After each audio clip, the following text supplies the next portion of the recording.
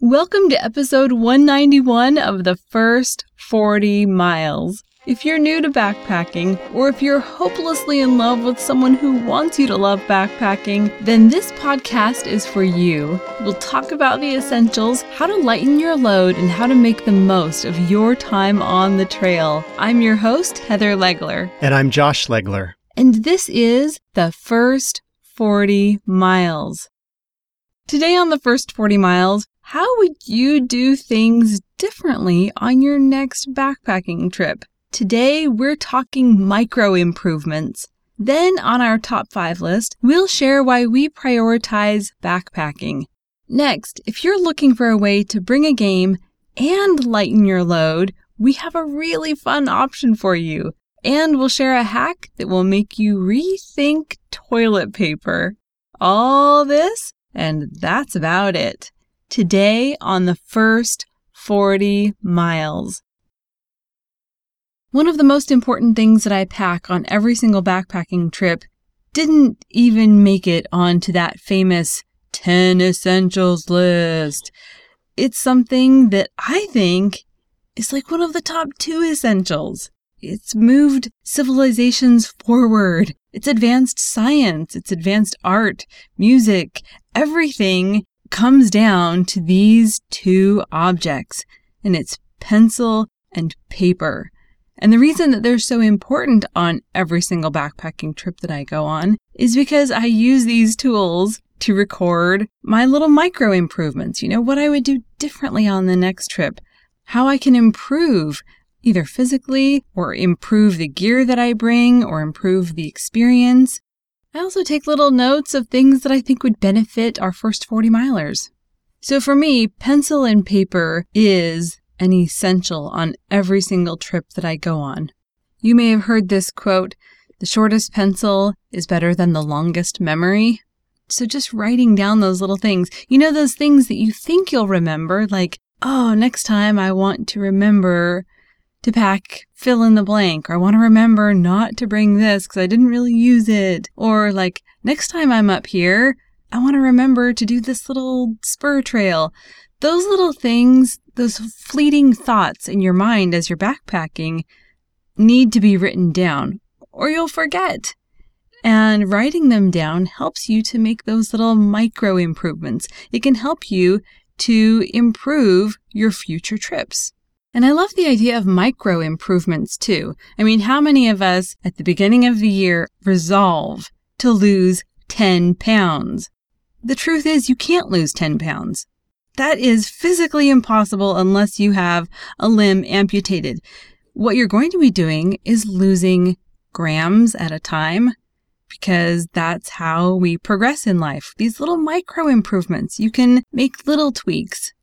In an episode a few weeks ago, we asked the question, how would you describe your first backpacking trip? What words would you use? And I was surprised by the number of people who responded on Facebook with words like horrible or overwhelming or awful.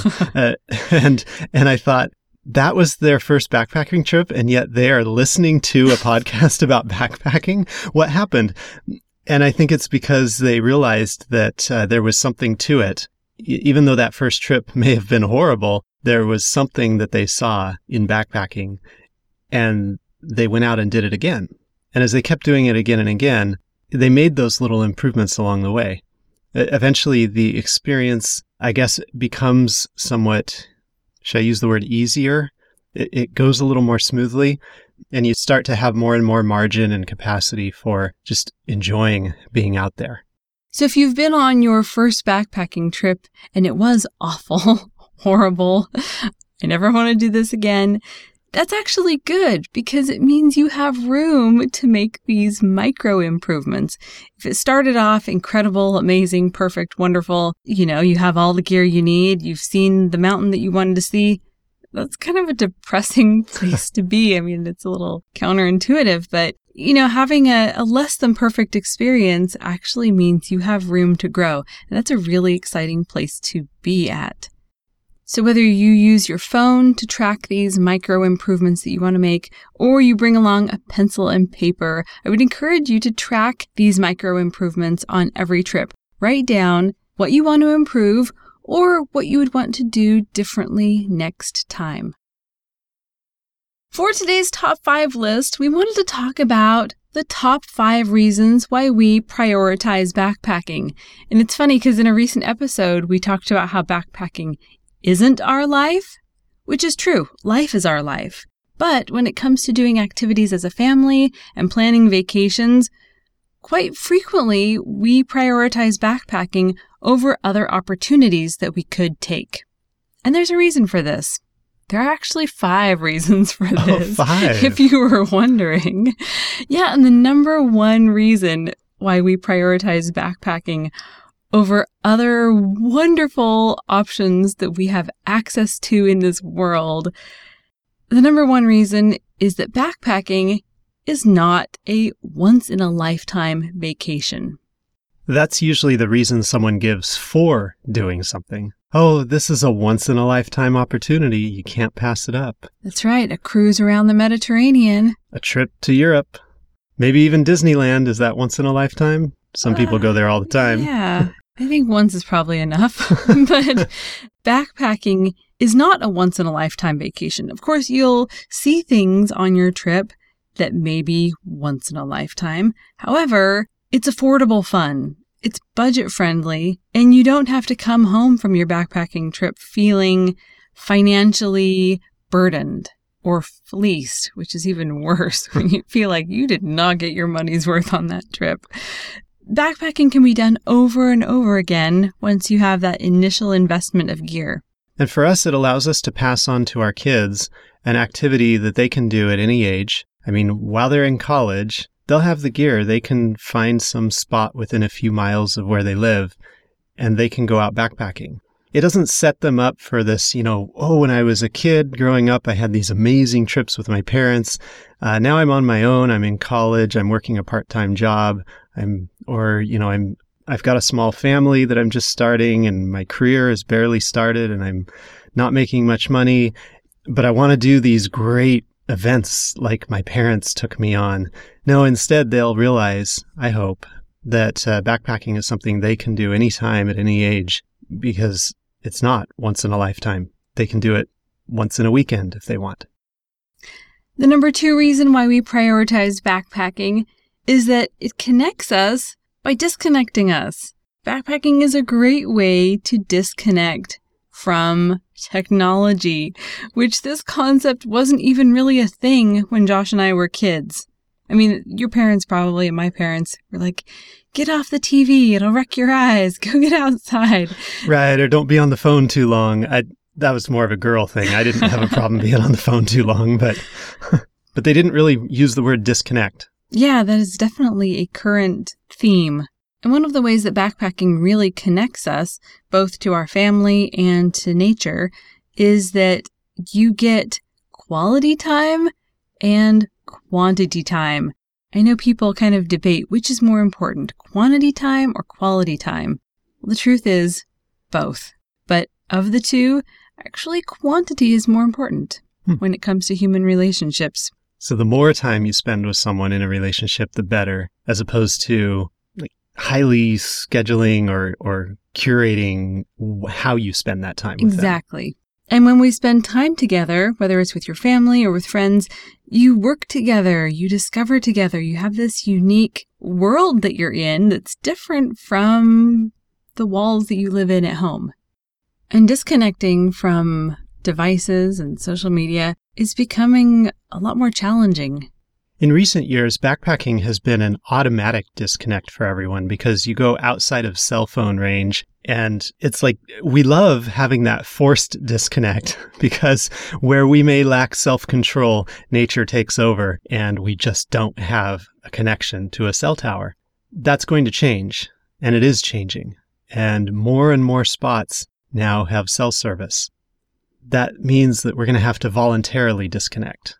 We're going to have to voluntarily put our phones on backpacking mode.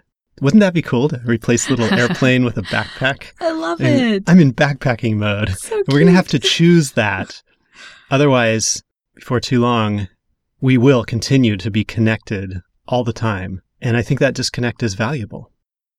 The number 3 reason why we prioritize backpacking is that it is simple fun with trees and sticks and rocks. This is one of my favorite things on this list. That's one of the reasons I really love backpacking, is because I can just go out there and everything is unscheduled and unstructured and just be there. I love that aspect of backpacking. And other trips that we go on, there's all this planning and scheduling. And for backpacking, there is some of that. You got to get to the trailhead. You got to have a plan of how many miles you're going to put in and where your campsites are going to be. Although on some trails, it doesn't matter. There's a campsite every mile. You just pick one.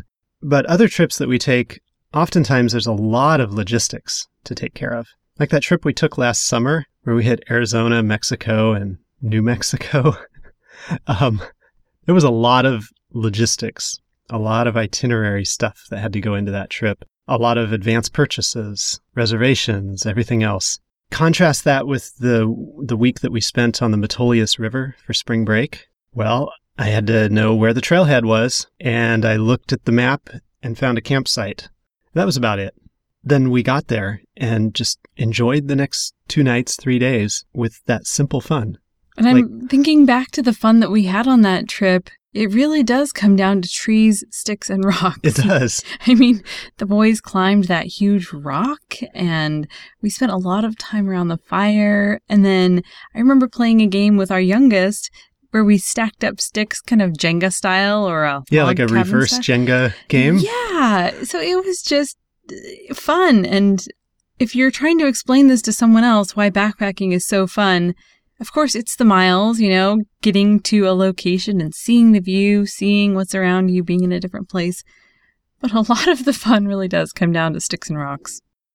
The number 4 reason why we prioritize backpacking is that once you have the basic gear, all trails are open to you. It's like discovering a new band and binging on that one album because you're just like, oh, this is the greatest band. And then finding out that they have 30 other albums that you've never heard before. I'm a fan of Chicago. I love their music. I think it's just so fun. I love the brass. I love everything. But my boys found this old vinyl at a thrift shop of a Chicago album that I had never heard before. It was kind of experimental stuff, but I was like, what? This is that same band? That's so cool. So that's kind of how the trails are. Your first trail is always going to hold a special place in your heart. It's going to be a trail that you remember fondly. But once you've done that first backpacking trip, all the other trails are open to you. You know that saying about giving a man a fish versus teaching him how to fish? I think I've got the equivalent saying. It is, pay for a hotel and you'll sleep for a night. Pay for a fill in the blank, like a sleeping bag, and you'll sleep for a lifetime. What do you think? There's that upfront investment, and then you've got it, and you can use it over and over. And the trails are all open to you. That's the great thing about backpacking is you have this world of adventure that's open to you. The number 5 reason why we prioritize backpacking is that it is for all ages. There's really no magic window like there is with other vacations. Like some people say, oh, you've got to take your kids to Disneyland between this age and this age because once they're past a certain age, it's not magical anymore. Or if it's before this age, then they won't remember all the money that you spent on your trip to Disneyland. Although there's a teeny bit of a magic window with backpacking. I would say post-diaper age is probably more convenient than taking pre-diaper kids. What do you think? Yeah. We didn't backpack when our kids were that young, so I don't know what it would have been like. I know there are people out there that do it with young kids. So yeah, there are. It's totally possible. But perhaps a little extra bit of a challenge there. Yeah, and the pack it out challenge for sure. But as we talked about in a recent episode, you're never too old to backpack either. So if you're in your 60s, 70s, 80s, it's not too late. It requires a little bit of a shift in maybe how you approach backpacking, but it's never too late to start backpacking. So we can do backpacking with our kids at the stage that we're in now in our family. And when the kids are all grown up and gone, the two of us can continue to use backpacking as a vacation. And who knows, someday, maybe it'll be 2 of us plus some grandkids. I don't know. But at any age, we'll be able to use backpacking as a vacation. So while backpacking isn't the only vacation that our family does, it seems to be the one that we can turn to without a lot of planning, without a lot of cost, because we already have the equipment. It's one that we enjoy doing together. It connects us. It's really simple. We have so many options of different trails that we can take, and it's something our whole family can do together. For today's Summit Gear Review, Pack-O Games by Perplexed.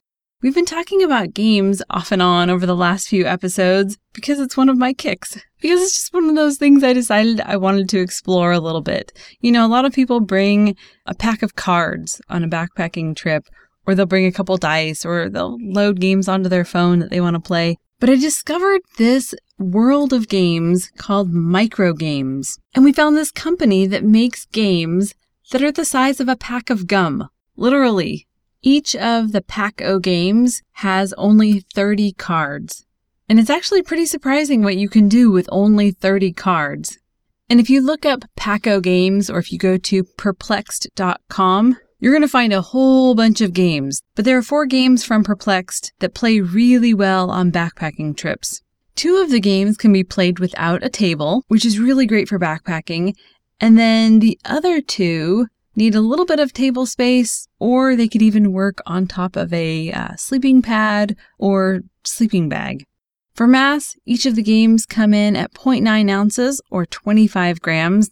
For maintenance, they all come in a little tuck box, but you'll probably want to keep them in a zip-top plastic bag. For investment, each game can be found on Amazon for between $7 to $9. So now into trial. We haven't played all of them, but we've played 2 of them. The ones that we played are SHH, or Shh. That's a 2 to 4 player game. It works really well as a 2-player game, which is how we played it. And we've also played Lie, which I love lying games. They're so fun. And I think I do really well at lying games, actually. Yeah. I don't know what that says about me. I don't know. It's a bluffing game, and this one is good for 2 to 6 players. The other 2 games are Spy and Rum. Spy is a 2 to 4 player game, and Rum is also a 2 to 4 player game. So I want to talk about the 2 games that we did play, because we had a lot of fun with these games. Shh is a cooperative spelling game, and what you're trying to do is spell words together, but you can't talk to each other. You can't say, I'm trying to spell liquidate. Can you put down a Q there? Because I have a U. Anyway, the way you play it is you split up the alphabet. You randomly deal out the alphabet to each player, and then you begin spelling a word. Now, this game has 30 cards, you said, so each letter, that would make 26 cards. And then there's these pass cards, so that if you just don't have anything that you can play as the next letter, you can play a pass. But you only get, 2 pass cards? 2 for you, 2 for me. Or you could say 4 for the team. Yeah. But anyway, that means there's only 1 of each vowel in this deck. So you're going to run into some limitations, and that's good to keep in mind. You're never going to be able to spell a word with 2 E's. And you can't repeat any of the consonants in a word either. Right. But you can reuse the vowel in another word. Once you're done spelling that word, you take the vowels out, and you can reuse them in the next word. So you're not trying to spell the longest word possible. You're trying to use up as many of your cards as you can in spelling words together. So the consonants cannot be reused, but the vowels can be reused as you spell out each new word. And the goal is to use up all of the consonants in your hand and get a performance rating of 26. That's like the perfect score. And then 21 to 25 is phenomenal. 11 to 20 is proficient, and 0 to 10 is poor. You don't want to be there. Anyway, it's a really simple, fun word game that can be played on top of a sleeping bag or a sleeping pad, and it takes about 5 to 10 minutes to play. And one thing I want to note about these cards is they are plastic coated and pretty durable. They're not flimsy little cards. So I think this is something you really could take backpacking and play on the dirt, and it would be fine. The next game that we played is Lie. So to play Lie, you put all of the cards down, kind of in a big pile face down on your sleeping bag, and you draw 5 random cards for the first round. So there's a picture of a die on each end of the card, and they have different numbers on them. So what you're doing is you're looking at your hand and you're trying to put together a hand that you can bluff with. So I'm looking for pairs or 3 of a kind or really high values that I can bluff with. So to play the game, what you're doing is you're trying to convince the other person that you have something really great in your hand. But you're going back and forth, kind of one-upping each other. So I would start off by saying, I have 2 ones.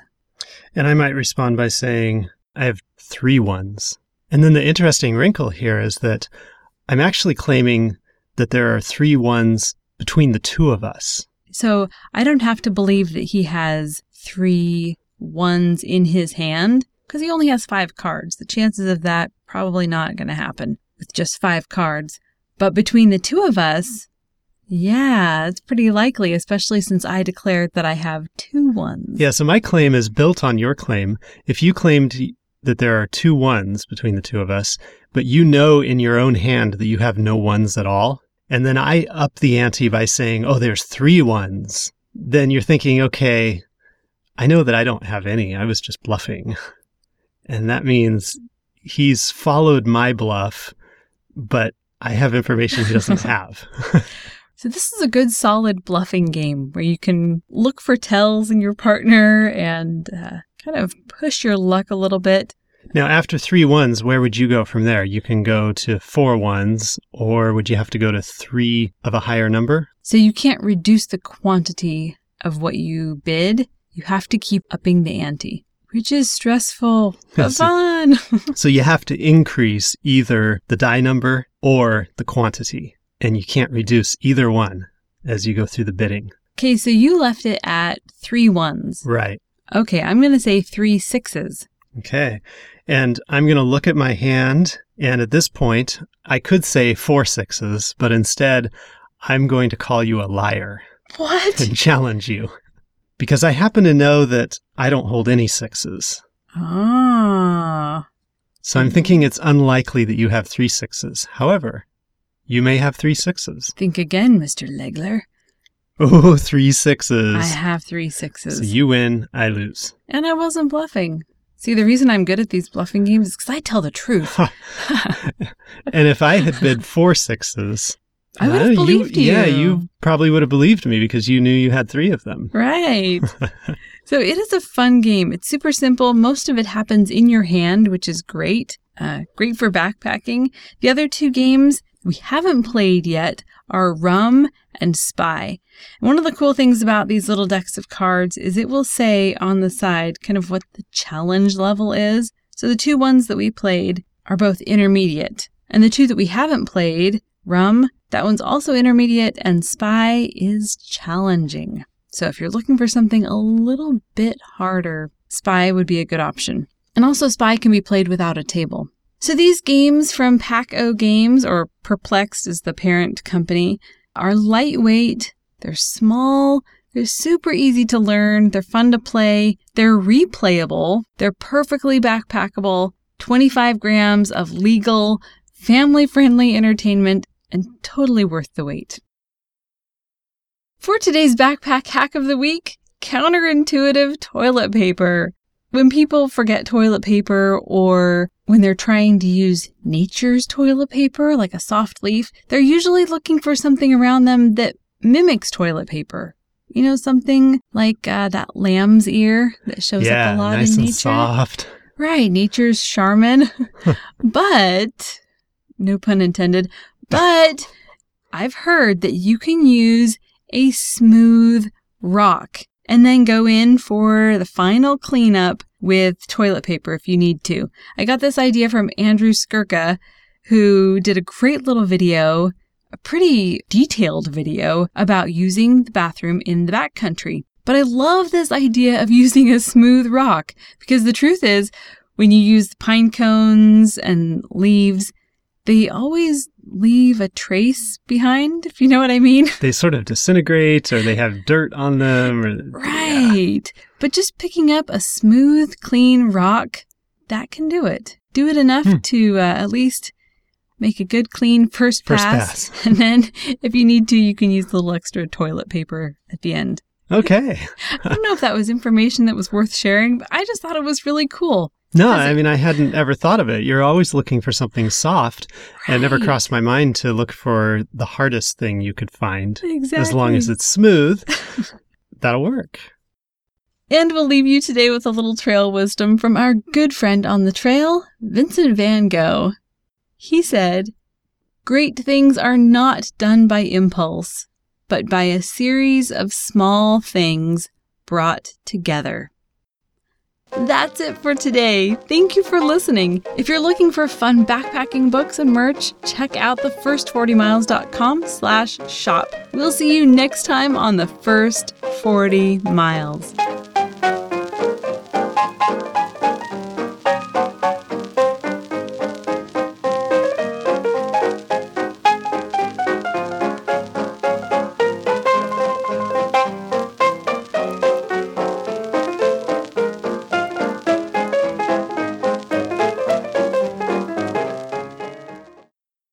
Today on The First 40 Mile, so if you're in your 40s, 50s, sorry, 40s, no, we're in our 40s. It's not too old. Shh. I'm just going to call it SHH because it sounds so weird to be shushing you. But anyway, the SHH game